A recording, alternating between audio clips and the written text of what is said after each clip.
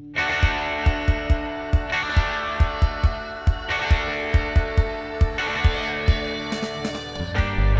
to the worst writer in the world with me, Rufus, and he's coming in your house. He's doing he's doing something.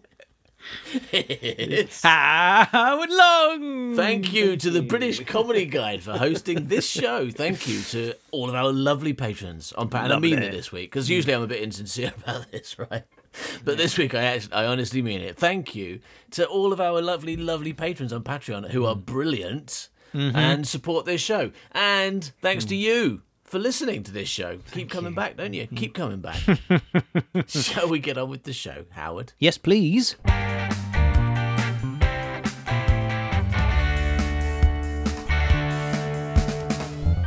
So, Howard, last week you asked me to rewrite Superman 3. Yes. Fortunately, you then said I didn't have to write the whole script, so that was nice of you.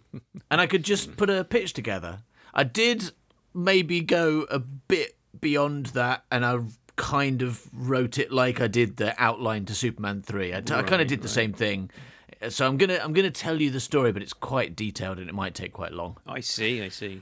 You're just gonna reread what you wrote last time, is that's what you're telling me? Yeah, but with tiny little changes. In a sense, yes, because the thing about Superman 3, right, is okay, it's full of flaws, right? It's got a lot of problems with it, but also it's a wonderful film, right? And it's got some amazing moments in it. And I thought, when I was rewriting it, I don't want to lose anything that was great about Superman 3. I just want to kind of tidy it up and make it make any kind of sense whatsoever. Right?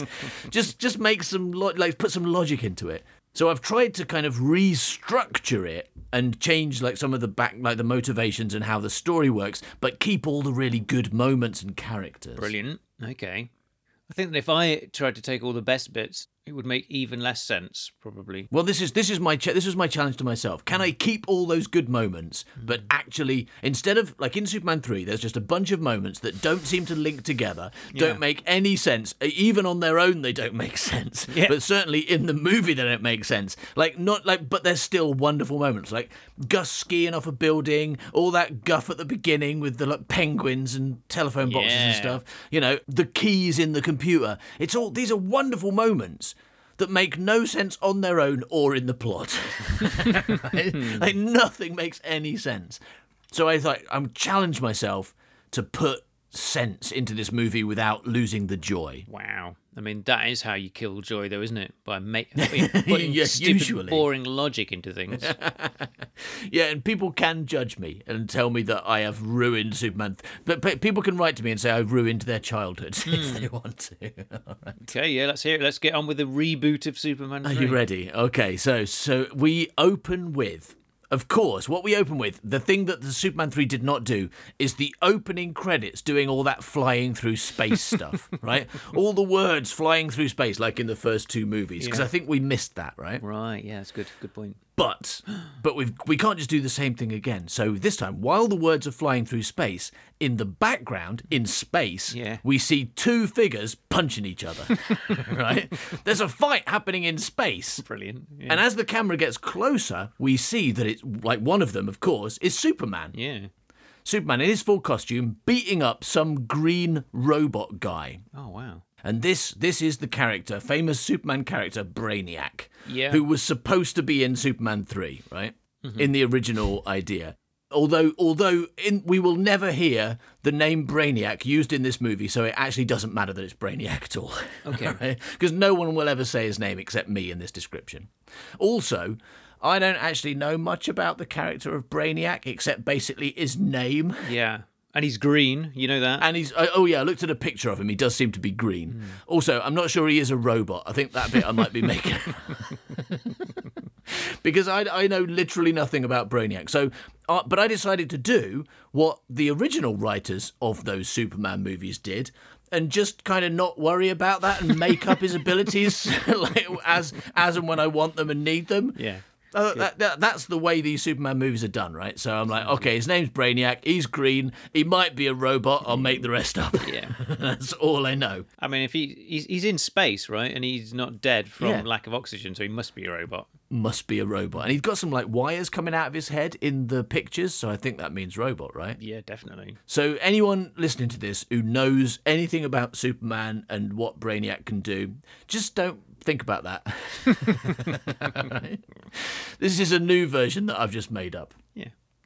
All right, so Superman and Brainiac continue their space fight while the credits zoom by. And during this sequence, we get to see all Brainiac's powers, like having robot arms, right? And, I don't know, controlling drones and summoning other robots, probably. Yeah. I don't know. I expect he's a master of technology and can make computers do whatever he wants. That seems like something a character called Brainiac would be able to do. Definitely. So that is what he is now, even if he isn't in the comics. So while Superman and Brainiac fight, the camera focuses on a small hatch on Brainiac's brainy back. Right. Obviously, people watching don't realise that's what it is, but we get to enjoy that. Right, and the small hatch on Brainiac's brainy back opens and out shoots an odd little computer component which flies off away from Brainiac. Oh no. And we, of course, follow the component and see that it is heading towards Earth, leaving Superman and Brainiac fighting in space in the background because that's boring, and we've already seen them punching each other. We really don't need to see anything more of that. Oh God, I hope that Peter Cook and Faye Dunaway don't find that little component. Nice Supergirl reference there, and now I kind of wish that I'd used more Supergirl in this, because I haven't at all. I kind of tried to make it a standalone thing. That's fine.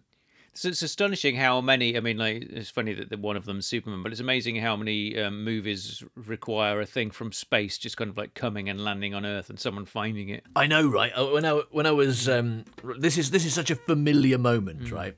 Like a thing, and you'll see it carries on very much in a very familiar way. And I thought, that's in superhero movies, you kind of want, it's a kids' movie, you want these like recognisable tropes to get you into the story more quickly, right? Yeah. Okay, a piece has come out of Brainiac. It's a computer-looking thing. It's landed on Earth. It crash lands in a deserted area on Earth next to an electricity pylon. Shit. Is it big? No, it's a little tiny thing. And after a few seconds of like humming and pulsating, the component opens and some metal arm clamps come out and it clamps onto the pylon. And then we see a crackle of electricity leave the component, travel up the pylon and into the wires, where we watch it streak away and towards a city in the distance. Yeah, so it's like Venom meets Electro. It is, yeah. We know, as seasoned movie watchers, we know that is Brainiac's essence or some part of him. We know what's going on here, right? Yeah. So that was just like the first minute or two. That was just the credits. So we understand, as movie watchers, we understand that's not the beginning of the movie. The next scene, however, is, because then we cut to Gus Gorman standing in line at the welfare office. When you stayed with this scene, then. Oh, Like, yeah, really but I important made scene. one. Okay. I made one tiny but important change. He's standing in line at the welfare office for his disability allowance. Ooh. Because, as we see quite quickly, Gus only has one hand. Wow, yeah. When he reaches the front of the queue, the woman who is working there, who is called Vera, Brilliant. tells him that he's been on disability for 36 weeks and that's all he's allowed. Right? Yeah. And she probably does a joke about how it's not just his hand that's been cut off, his benefits have too. All right, so as I was writing this, I found that sometimes the best way to get it across is to write little bits of script, like a few exchanges of dialogue. So we're going to have one of them now. All right? Wait 1 second. Do you remember when that guy, what's he called? Is it called Kevin Smith? He does a podcast or something, and he detailed a plot for a movie called Tusk or something. And and then made it. And then he made it, and I've heard of this. Yeah. Yeah, it was awful, but I think that. But I think that you're better than he is, so I think that this is going to be a winner, thanks. and I think we're going to make this movie. So far, I'm You enjoying think it this is going to be our ticket into making Superman movies? Yeah. The thing about Kevin Smith is that he'd already made movies, right? Like, he was an experienced director. We're just a couple of morons. Yeah. No studio's going to give us millions of dollars. Oh yeah, to make a Superman Netflix movie. give money to everyone these days, don't they? Oh yeah, no, that's a good point. Yeah, maybe we can make our Superman TV show. Yeah. Because this is long. Well, we might change his name to Superman, or make Superman, it a yeah. lady, to be modern. And Super person. Super person, exactly. Yeah, make it super person, and that Or way we don't could have to be- worry about getting the rights. Right, I've got an idea for you. Yeah, go on. Could be super ham. Yes. Right? And then he could be a Duck. He could be a duck. Yeah, talking duck called Super Ham. It Could looked. be Super Ham the duck. He had a beak. It looked like I thought it was a duck. I don't know if He we've even didn't mentioned take his this on the show. Spider-Man costume off, did he? I don't know if we've mentioned this, but when Howard watched Into the Spider-Verse, he thought Spider-Ham was a duck. There was no clue it might not be. Yeah. Spider-Ham was a duck. Therefore, Super-Ham is also a duck. All right, now I'm going to do some lines of Gus's here, brilliant. and I can't do an impression of Richard Pryor, so I'm going to do it like this. Right. Yeah, good. Okay, so but obviously in the movie, Richard Pryor is playing this part, and that's the best thing we could do. So Gus says, "How can you stop my disability benefits? I'm still disabled. I still only have one hand." Gus waves his stump about. His gone hand, I like to call it. Yeah, sorry, yeah. You're the script expert. You can help me out with things like this. Gus waves his gone hand about. It's good. Nailed It's it. improved it, hasn't it? Yeah, it has. You're right. Weird. That's why we work together. I can come up with this, but you can really make it pop. Vera says, "Have you tried to grow it back?" Well, no. Have you looked into alternative hand solutions? Alternative what? Maybe you could sellotape a fork to your stump. Or couldn't you get a dead murderer's hand sewn on, but then it turns out your hand is evil and wants to murder people? I just need some money to live. Then you'll have to find a job, won't you? Yeah. Vera takes Gus to a computer to search for a job. He doesn't really know how to use it, and it is made more difficult by him only having one hand. Cut 2. The crackle of electricity that we understand to be Brainiac's essence is travelling along wires towards and then through the city. There are little explosions along the way, and stuff starts going a bit awry. Like Brainiac's essence is affecting technology. Here are some of the things that happen.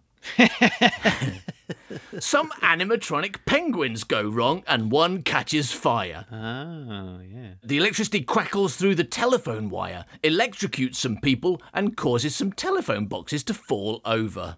Ooh. We see a blind man and his dog waiting at a pedestrian crossing. The electricity surges into the traffic lights, causing them all to start flashing all kinds of random colours, then shoots out of the crossing button and electrocutes the dog to death. The blind man gets confused, takes a line painting machine for a walk, apologises to a lamppost, and steps on someone's head. Because the traffic lights are flashing chaotically, one car goes through, almost hits another, skids into a fire hydrant and starts filling with water. The driver tries to open the door, but it's a bit stiff. We see the electricity hit the car, the driver is electrocuted and dies immediately. And the car continues to fill with water, but it doesn't matter because the guy's dead anyway. Good. Right, so all the stuff from the intro still happens, but now we understand why it's all going on. It's not just some random... Like any animatronic crossing people going to have a fight. Well, that doesn't happen at this point in the film, does it? That comes Could later. do, doesn't it? Yeah, but don't worry. The best bits are still going to happen. Don't worry. Superman doesn't turn up to help with any of this stuff because he's in space fighting Brainiac. Nice. We understand that this shows how Superman is too focused on big, boring villains and has forgotten about the little guy.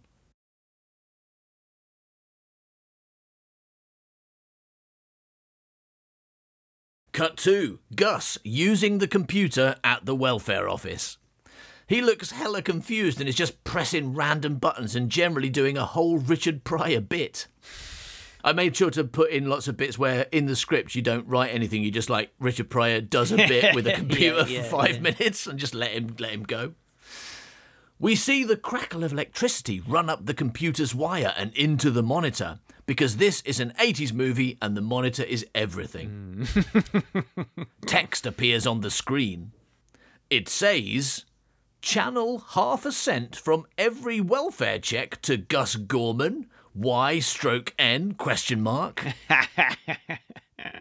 Gus stares at the keyboard for a while. He is obviously searching for the Y, but can't find it because he is rubbish at computers. And it's not like you can just learn to be a computer whiz after one lesson.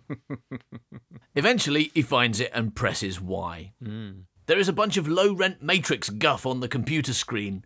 Gus looks around nervously in case anyone is watching him, but they're all busy being poor. The computer prints out a check because this is an 80s movie and so I can make computers do whatever I want them to. Yeah. Gus takes the check and looks at it. It is made out to Gus Gorman for the amount of $5,203,896. Dollars, yeah, because it's American. Yeah. Gus reacts much as he does in the actual movie when he gets $85,000. He stuffs the check in his pocket and leaves the building in full-on Richard Pryor acting as though he wants to be inconspicuous but is actually drawing a lot of attention to himself mode. So you see what I've done, right? You've cast a dead man.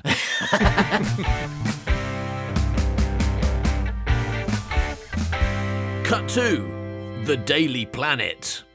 We follow Lana Lang into the building.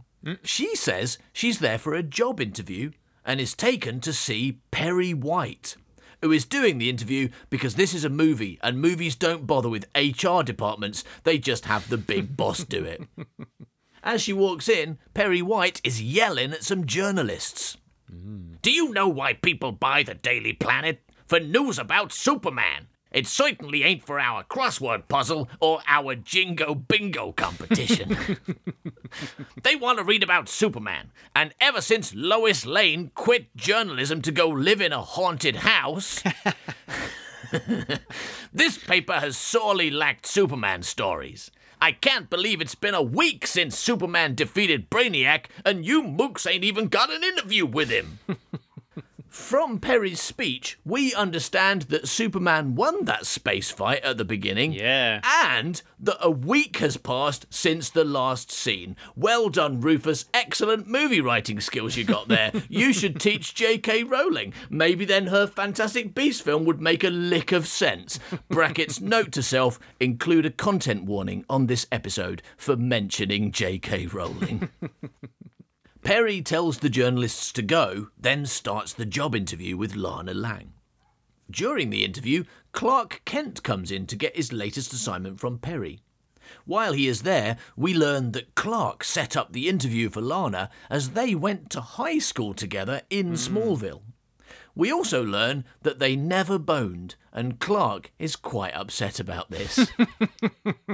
So Perry says to Clark, I want you to do a piece on this Gus Gorman mook. He's been buying up real estate all over Metropolis, but no one ever heard of him until a week ago. Wow. Who is he? Where did he come from? How did he make his money? Why does he need a skyscraper? And why did he just buy the kryptonite factory just outside Smallville? Clark, looking a bit concerned, he bought the kryptonite factory. That's how I'm going to do Superman. He bought the kryptonite factory. And a steelworks. And a whole sack of computer companies. I want 1,000-word expose on this guy on my desk by tomorrow morning. That's right, tomorrow morning. That's how I've chosen to say that word, okay? I'm going to say tomorrow morning, all right? So you see what I'm doing is I'm moving the plot on as quickly as possible. Gus has got loads of money. He's buying up factories and skyscrapers. Yeah. What's going on? Cut to the welfare office. The woman who served Gus earlier is here. She is called Vera, remember? Her boss is also here. His name is Napoleon Solo. So actually, these two characters are Napoleon Solo and his sister, but they're just taking on a slightly different role now. They work in the welfare office, right? Brilliant. So Napoleon Solo says, "But how can we have lost $5 million? And Vera says, "It would seem that some technological genius used our computer to divert $0.50 from every welfare check to his own. We're dealing with some Neil Breen-level hacking skills here.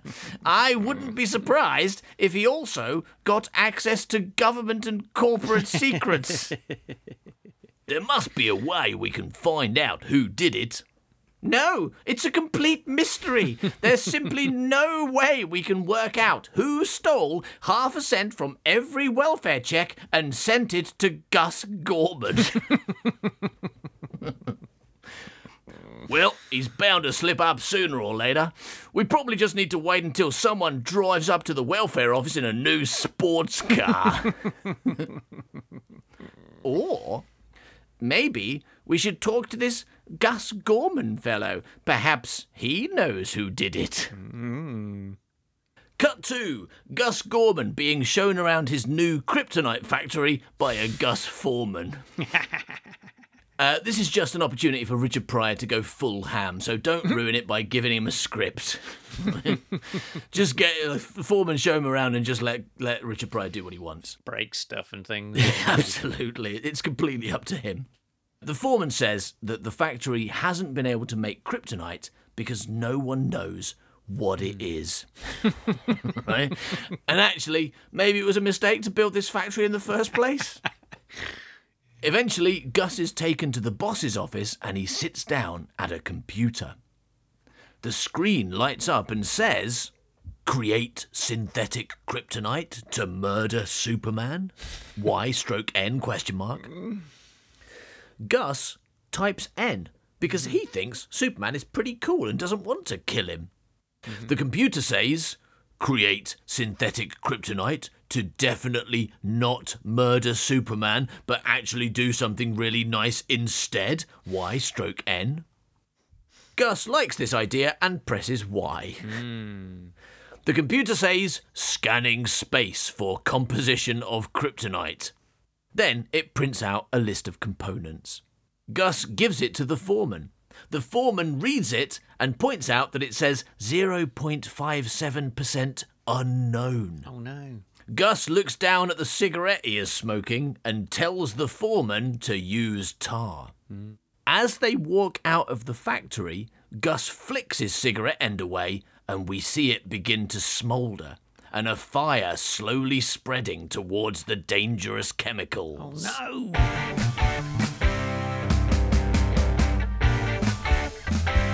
Cut to Clark and Jimmy Olsen on the bus to the kryptonite factory talking about Lana Lang and how Clark never boned her in high school and that was a shame.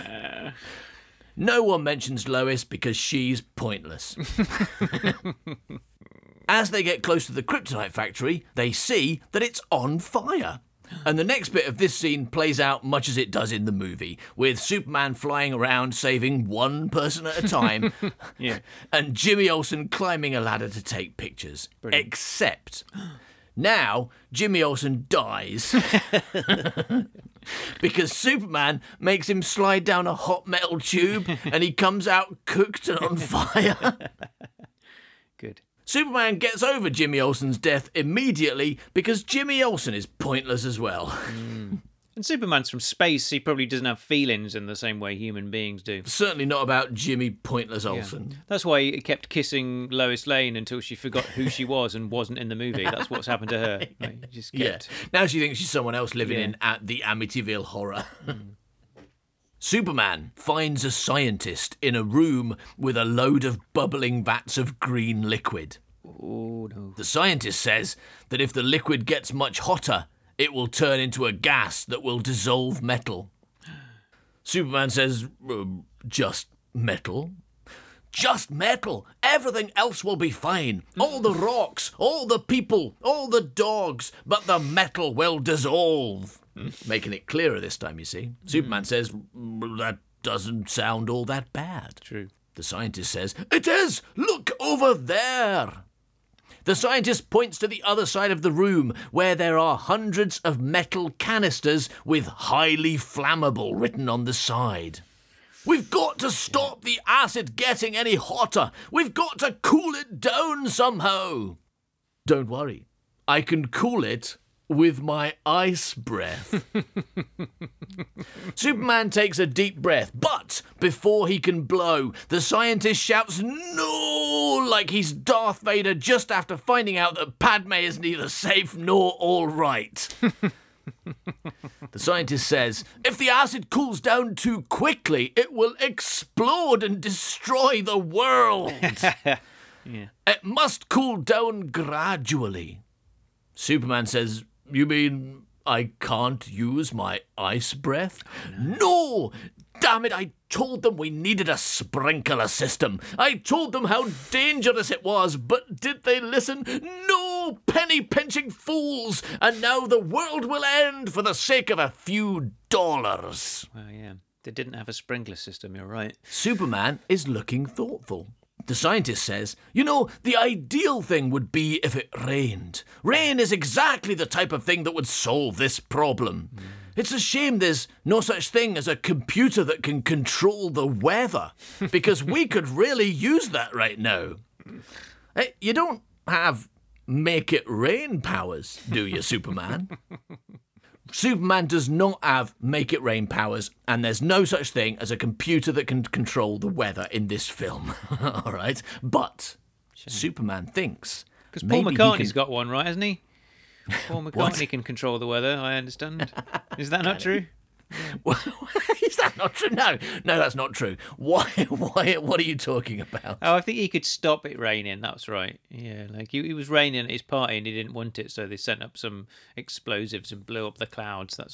I think that's how that went. That's really? True, right? It's pretty true. I've never heard this story. It sounds untrue. Paul McCartney spent some money dispersing clouds so it wouldn't rain at his party. Cool, great. But that's no good because we want it to rain. So Paul McCartney's no help here whatsoever. He's making it worse. He's making it worse. Yeah. Fucking hell. Get out of here, Paul McCartney. All right, then I'll go. No, okay, Superman's the one who's got to save the day, but he doesn't have make it rain powers. But he thinks maybe he can improvise using powers he does have. For example, his powers of flying to a lake, freezing the lake, picking up the lake, carrying the lake back to the chemical plant and dropping it to create rain. Brilliant. Superman does this and it actually makes sense, kind of. So that scene all plays out and it all makes a lot of sense. Like, we know, remember now, it's not just a random fire either. It's part of the plot because Gus caused the fire with his cigarette, which is also part of the plot because the cigarette's what gave him the idea for the tar. So all these strands are making a lot more sense to us now. All right. Cut 2. Later at the kryptonite plant. Also, it's a kryptonite plant now.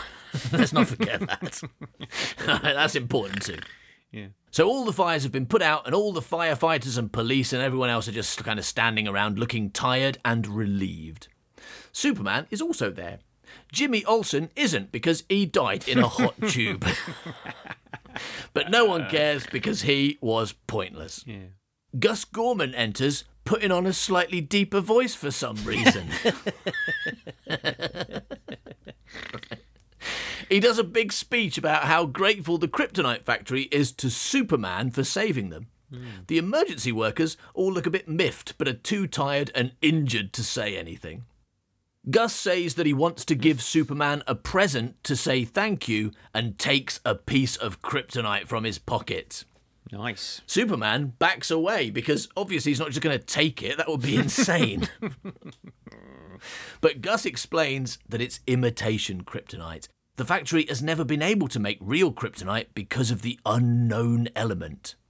Superman nods wisely. He knows what the unknown element is. It is balleranium. Superman takes the piece of kryptonite and squeezes it into a diamond. Ooh. Then he grabs a bit of metal off the floor and uses his heat vision and super strength to bend it into a ring, which he attaches the diamond to. He puts the ring on his finger and examines it. He looks fabulous. Everyone thinks so. Because you remember we had the problem of where does he put that, right? Mm-hmm. Where is it? And also, this film likes Superman to squeeze things into diamonds, so why not now? Right? Why not make himself a nice diamond ring? It's foreshadowing him squeezing that thing into a diamond. also that pointless scene, which I don't think I included. Yeah, and even if you wanted to be all kind of old-fashioned gender roles and like, oh, Superman can't wear a diamond ring, which, bollocks, of course he can. But even if you wanted to go that way, you could be making it for Lana and just keeping it on his finger to keep it safe because he hasn't got pockets because he wears tights, right? Yes. And that's okay because that keeps it on him long enough for it to have its effect that we know is going to happen. The fact that he wears tights should mean it's definitely all right for him to wear a diamond ring anyway. Absolutely. Yeah. If you're going to be all like, no, Superman's too manly to wear a diamond ring. He's got his pants on outside his tights and he wears a cape. He's a very manly man, okay.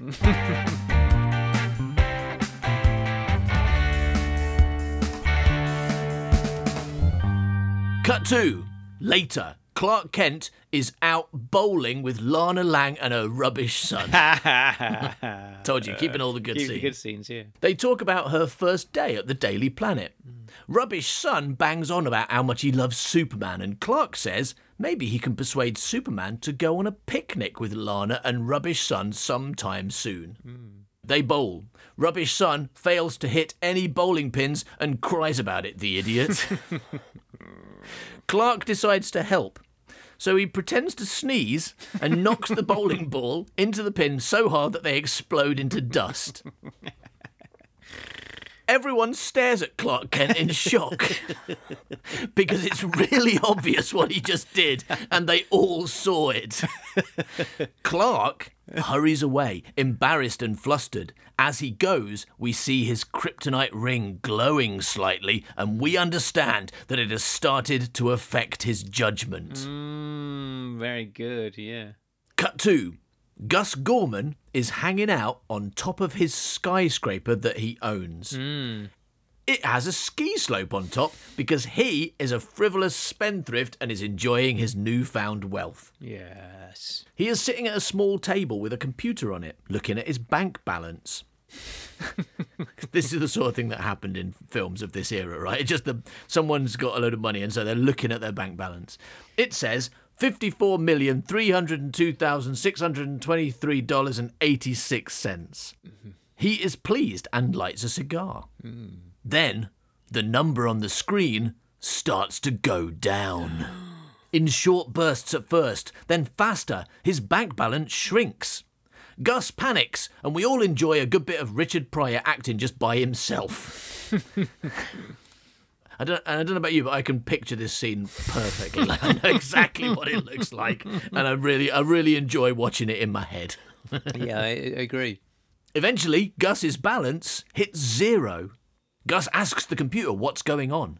Words appear on the screen saying, "All assets frozen by the Social Security Administration Office of the Inspector General, pending investigation into $5 million stolen from Social Security Fund." Suddenly, we see a group of law enforcement officers on the other side of the glass doors into the building with Napoli Han Solo and Vera at the front, holding up ID and warrants and all that usual guff. Yeah.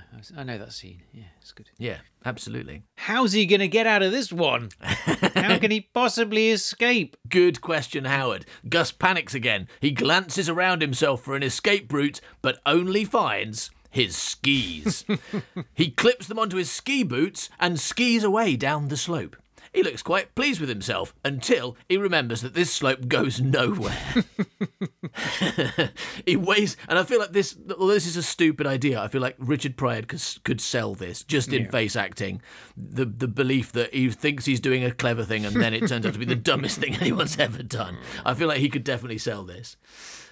He waves his arm about, not his arm, he has got arms. He waves his arms about, then hits the edge and skis off the side of the building, just as Napoleon Han Solo, Vera, and the other officers burst onto the roof.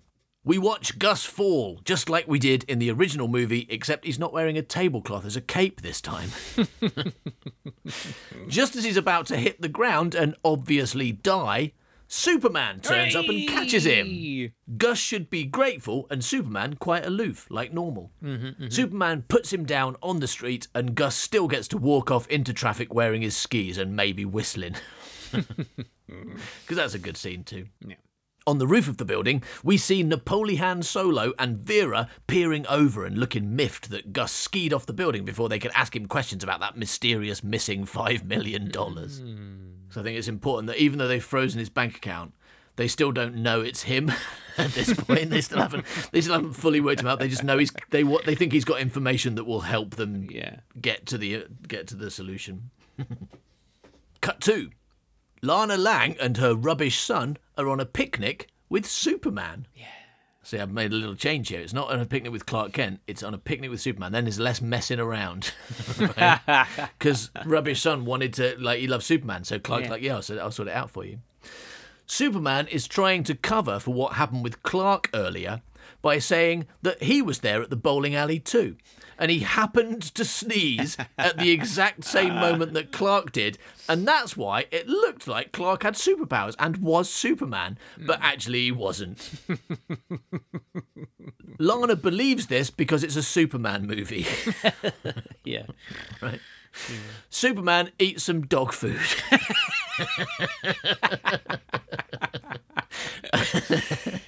And when questioned about it, he points out that he's an alien and doesn't understand human picnics.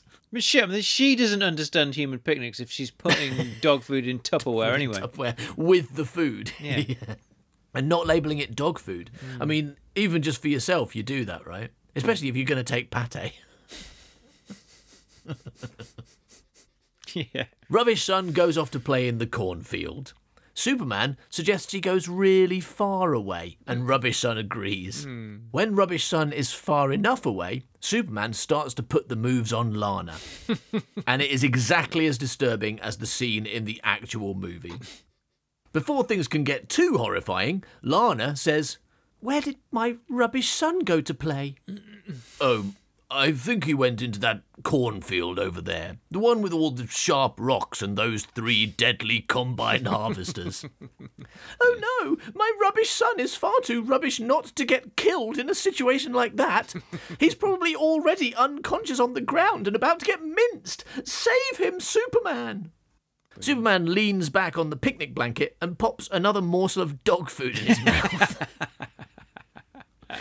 Don't worry, there's no rush. I always make it on time. Oh, no. See, same scene. This is what happens in Lana's house, but in that one, it's some person with a truck that we don't care about. In this one, we know we know the character that he's got to save. Yeah. And it's not just that he might not make it, Superman might not make it, of course he will. It's that he might not bother. That's so much scarier, right? That Superman just might go, oh, well, fuck it, I'll get there in the end. We hear a squelch and a roll, roll, roll as the family dog gets sliced to death by a combine harvester.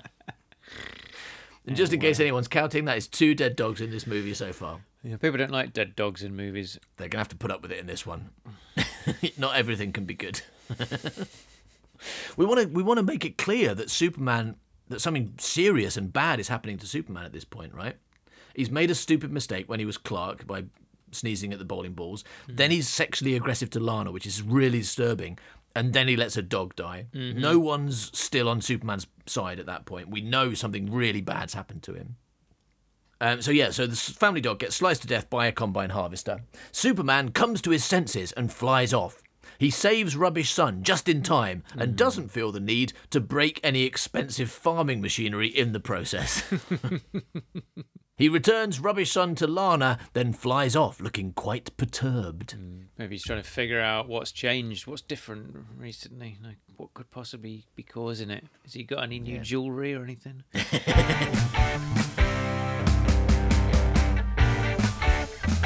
Cut 2. Gus is walking down the street.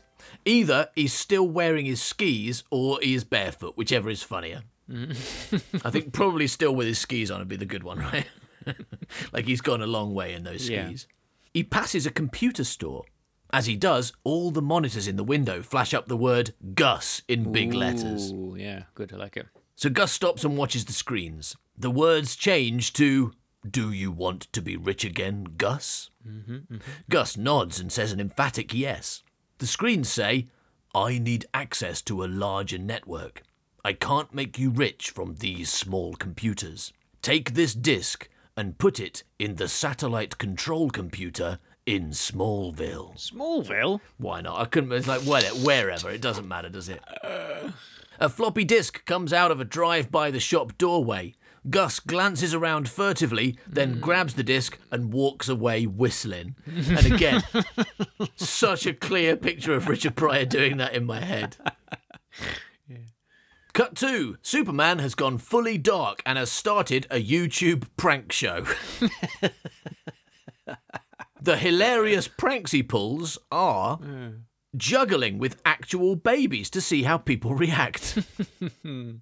Ripping open the side of an oil tanker and letting all the oil out to see how birds react.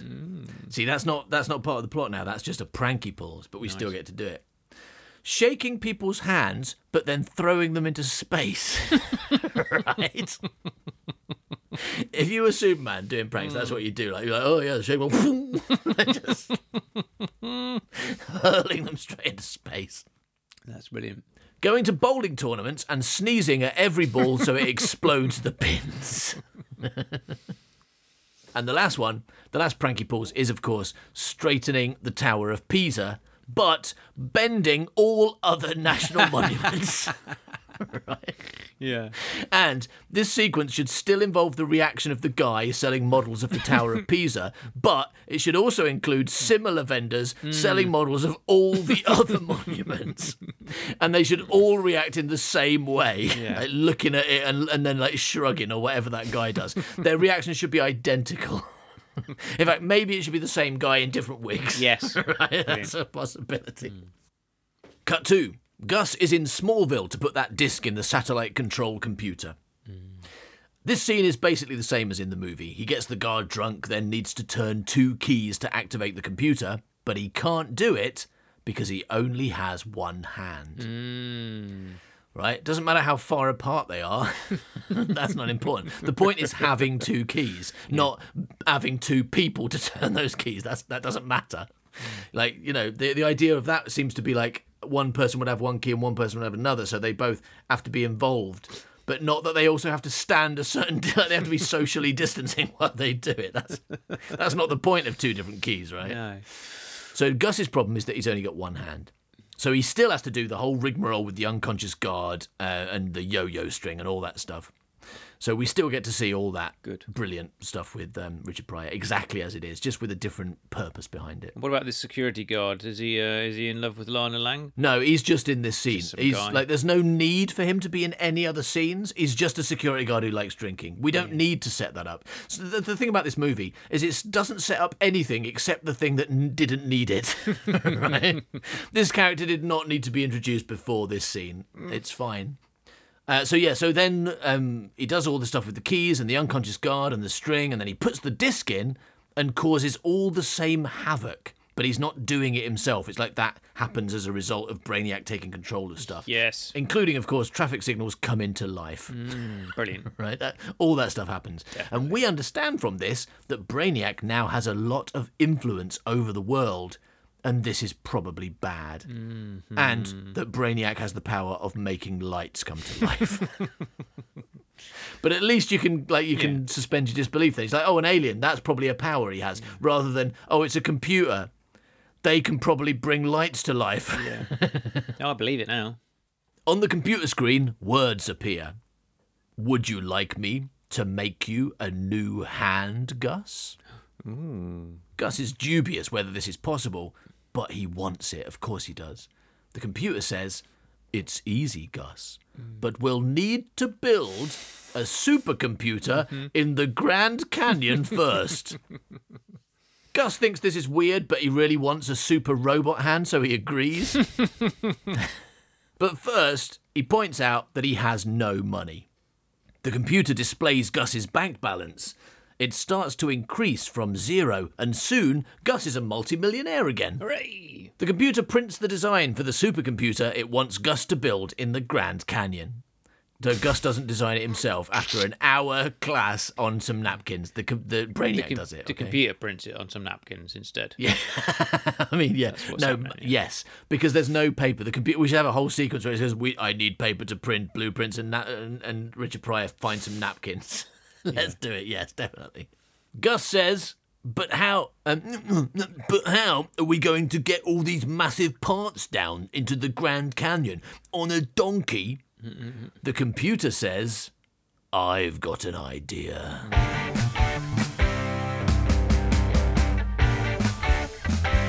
Cut to the top of the Statue of Liberty. Now, you may have noticed that although I kept Napoleon Solo and Vera in it, I cut Pamela Stevenson's part. Yeah. Right? Because that's really, really pointless. I'm sorry for deleting the women characters, but it was kind of worse when they were in it. So cut to the top of the Statue of Liberty. Gus Gorman is sitting between the spikes of its crown. Superman turns up and says, "I hope you're not expecting me to save you again, because I don't do that anymore." Gus says, "I don't need saving, Superman. In fact, I'm here to make you an offer." Ooh. "What could you possibly offer me?" "Seems to me that you do a lot for people, but no one ever thinks to pay you." "You want to pay me?" "A lot. A huge stack of money, and all I need is a little favour." Superman looks interested. We understand that Superman is now proper evil, as he has been corrupted by money. This is a lot worse than being corrupted by sex, as he is in the actual movie, and also more appropriate for a kids' film. Yeah. Cut to Vera and Napoleon Solo are in their office doing investigaty things. They probably have stuff stuck all over the walls and a photo of Gus's face and lots of card folders and bits of string and stuff. Yeah. They have seen Gus's finances, so they know he's rich again. They also know that he's been buying a lot of computer parts, but they don't know where he's taking them. "If we find those computer parts, we find Gus Gorman," says Napoleon Solo, and they both look determined. I don't know whether your movie's going to pass the Bechdel test. Oh, Rufus. God, no. No, it's terrible. You had this chance to update it for a modern audience. And I know, but because my first kind of self-imposed remit was to keep all the good bits from Superman 3, they didn't write any good bits for the women characters. So they all got cut. I don't know. I guess you could. Which characters could you gender flip? Like Lana Lang's son could be a daughter. That's not a problem. Obviously, Gus has to be played by Richard Pryor. Yeah. But if this was being made now, and we have to accept that Richard Pryor is dead, then we could make Gus Gorman a female character. No problem. The investigators they could easily both be female. That's not a problem. True. So pretty much everyone, and I was going to say except Superman, but only because it's a Superman movie. It would be better if it was a Supergirl movie, so maybe we just switch everyone up. All right. Cut to Superman carrying loads of massive computer parts and weapons down into the Grand Canyon, while Gus and a load of people in hard hats supervise and begin putting it together. Superman flies in carrying a big girder or something and drops it carelessly on the ground, knocking over some other parts. A construction worker shouts at Superman to be more careful, you knucklehead. Superman gets annoyed and picks up the construction worker by the scruff of his neck. We see Superman's eyes start to glow red. Shit. The construction worker is terrified. So is everyone else. It's pretty clear that Superman is about to murder this guy. Superman suddenly realises what he's doing, drops the construction worker and flies away. Lana Lang's rubbish son shouts, "Don't worry, Superman, you're just in a slump." And everyone is confused about how he got down there. Superman flies into the distance. His costume and the expression on his face are darker than ever. I think that does that only happen once then? What? The rubbish son shouting, "You're in a slump." In the movie, it just happens once, yeah. Oh, yeah, no, but I mean, in this movie, can it happen every time? Because Superman's flown off a few times now when he's realised that maybe the sun should always be there. Absolutely. No, good note. Good note, Howard. Yeah, that can definitely happen.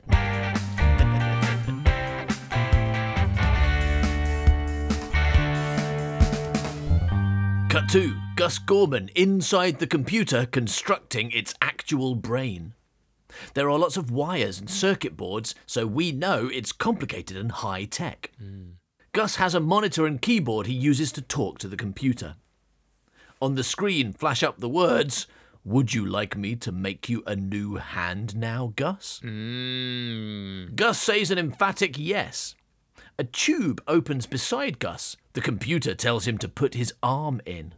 Gus does so, nervously, and the tube clamps around his arm so that he can't move.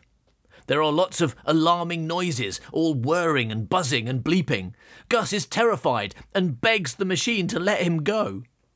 Before too long, the clamp releases Gus's arm and he pulls it free.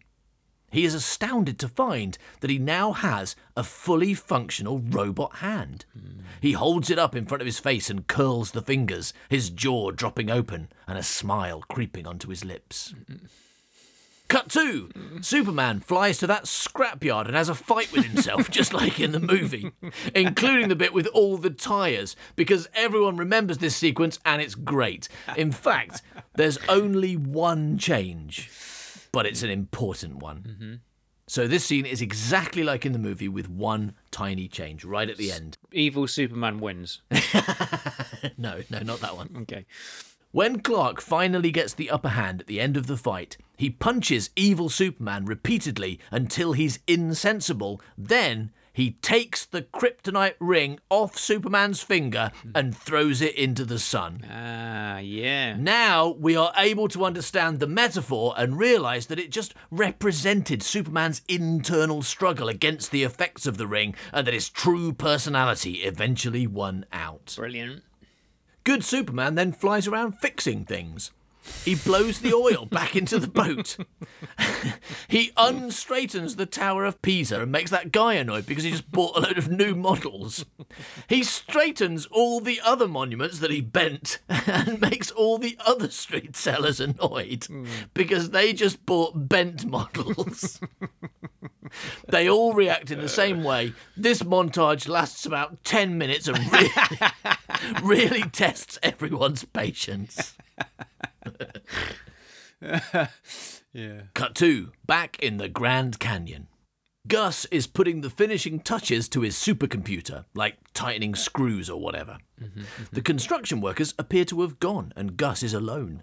He is using his new metal hand. Suddenly, Vera and Napoleon Solo burst in and say they're going to arrest Gus. Oh, no. Gus says he will go quietly, but first he'd better turn the computer off, or there might be a fire.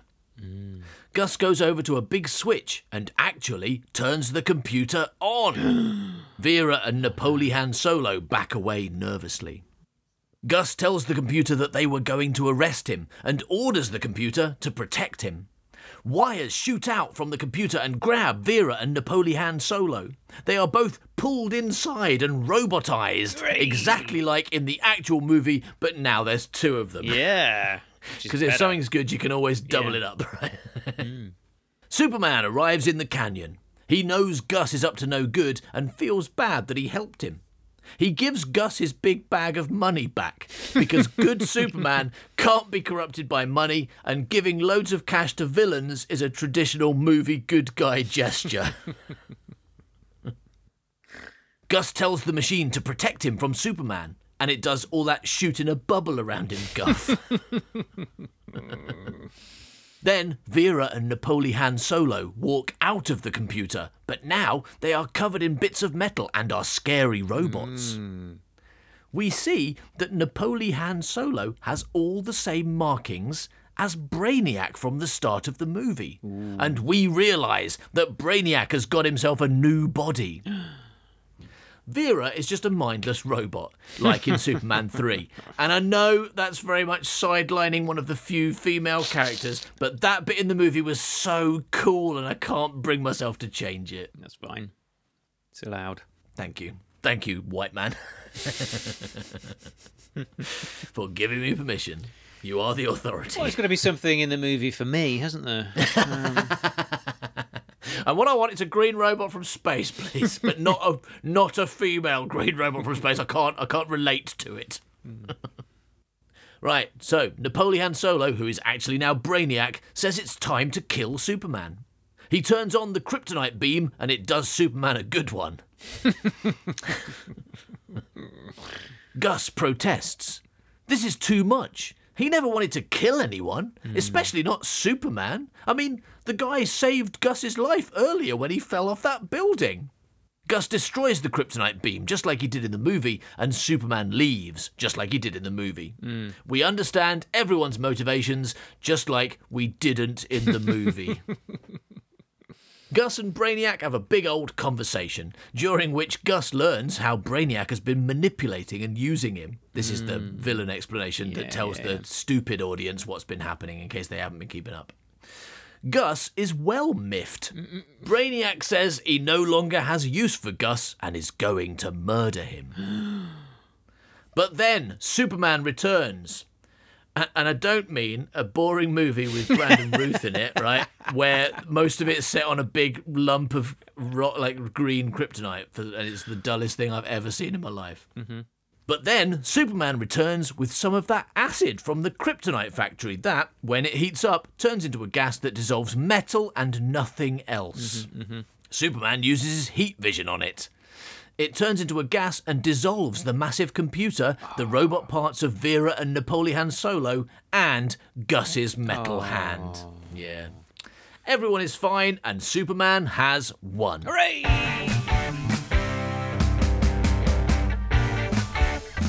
So that's the end, but there is obviously a little epilogue, as we see in the movie. So Superman picks up Gus and flies him to the White House and into the Oval Office where the president is hanging out because this is a movie. Right? Presidents are always in the Oval Office in any movie, right? Superman tells the president that Gus is really good with computers and he should give him a job. The president says they need someone to update and secure the systems that operate their nuclear weapons. Would Gus be able to handle that? Gus, of course, knows nothing about computers, but is an inveterate bullshitter, so he says yes. Right? Yeah. Then he goes off with a uniformed general, and this is a cool way of setting up Superman 4, right? Because Superman 4 is all about nuclear disarmament, and now, rather than start the movie with a load of Superman giving speeches about how nuclear weapons are bad, we can start with the very real threat of actual nuclear war, because Gus's systems don't work because he knows nothing about computers because he never took that 1-hour computer course in this version of the movie. All right, there's one more scene. Finally, Superman changes into his Clark Kent outfit and goes to see Lana Lang, who he still hasn't boned. He tells her that he's Superman, and Lana pretends to be surprised. He apologises for his terrible behaviour earlier and tells her that it was because he had an evil ring on.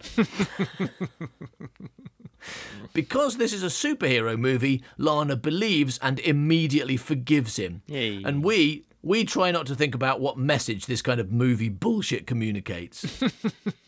Clark Kent says, "Will you fly with me?" And the music lets us know that this is a romantic moment. Lana nervously says yes, and Clark puts his arm gently around her waist. He lifts off into the air slowly, then flies her straight up to space so they can look down on the Earth together in a super cool romantic end scene. unfortunately, Lana is human and so asphyxiates and dies almost immediately. The end. Brilliant. I saw a clip from Superman, probably Superman Full Stop, the other day, and that's when he's... Oh, yes, that's my favourite one, Superman Full Stop. Well, I don't want to call it Superman 1 because it's not what it's called, so Superman Full Stop. Superman the movie, isn't it? That's what it's Superman called. the movie, where he's flying with Lois Lane, and she can fly. God, yeah. Yes, she can. She really fly. can. He's just holding her hand, and she's just flying next to him. And it's like, how is this? What's going on here? It's like in the stupid sci-fi shows and movies like Doctor Who, where they're just like, well, the TARDIS has powers that kind of extend out from it. It's like Superman has powers, and if you're standing close enough to him, you've got heat vision as well. Yeah, right. That should happen. That would be interesting, right? Like, I mean, you could do so much with like villains. As long as you stay close to Superman, you can kind of kill him. Right. So you go and hug Superman and then start heat visioning him. Yeah. As long as he doesn't get you away, then you're all right. So if you're holding on to Superman, you can throw the S off your chest at people. Yeah. And you can kiss him and make him lose his memory. Yeah. So then he doesn't know he's Superman, and you just glue yourself to him, and then you're Superman. And everyone's just confused why you've got someone glued to you all the time. You're like, I can't get rid of him because then I don't have powers anymore.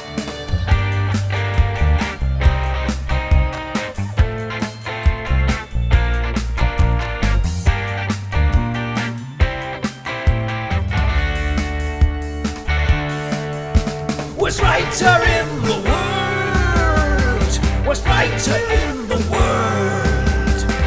Worst writer in the world. Worst writer in the world. Well, it's been a long Superman 3 journey, but we have finally come to the end of it. Unfortunately, there is no more... Because strap yourselves in for another 26 episodes as we go into the finer details of how to create kryptonite and how to control the weather with only a yo-yo and a drunk man. No, that is it. It's over. No more talking about Superman 3 ever. I'm sure we won't be referencing it often in the future. So next week, I don't know what we're doing. Probably a nice little Howard Short or something like that, I expect. Ooh. All right. Well, if you'd like more entertaining stuff by us, then check it out at patreon.com/manbycow, where there's just endless audio guff for you to listen to. Just like this. Sometimes better, sometimes the same. But never worse. No, never worse. This is the worst thing we do. This show is the worst thing we do. Everything else is definitely better. And that's why you have to pay for it. Yeah. So, but you can get stuff for as little as $2 a month. Wow. And if you sign up now, you just immediately get access to a load of stuff. Yum. Thanks for listening, everybody. Bye-bye, milk. Bye-bye, milk. He's a stupid, suck-ass, rubbish writer.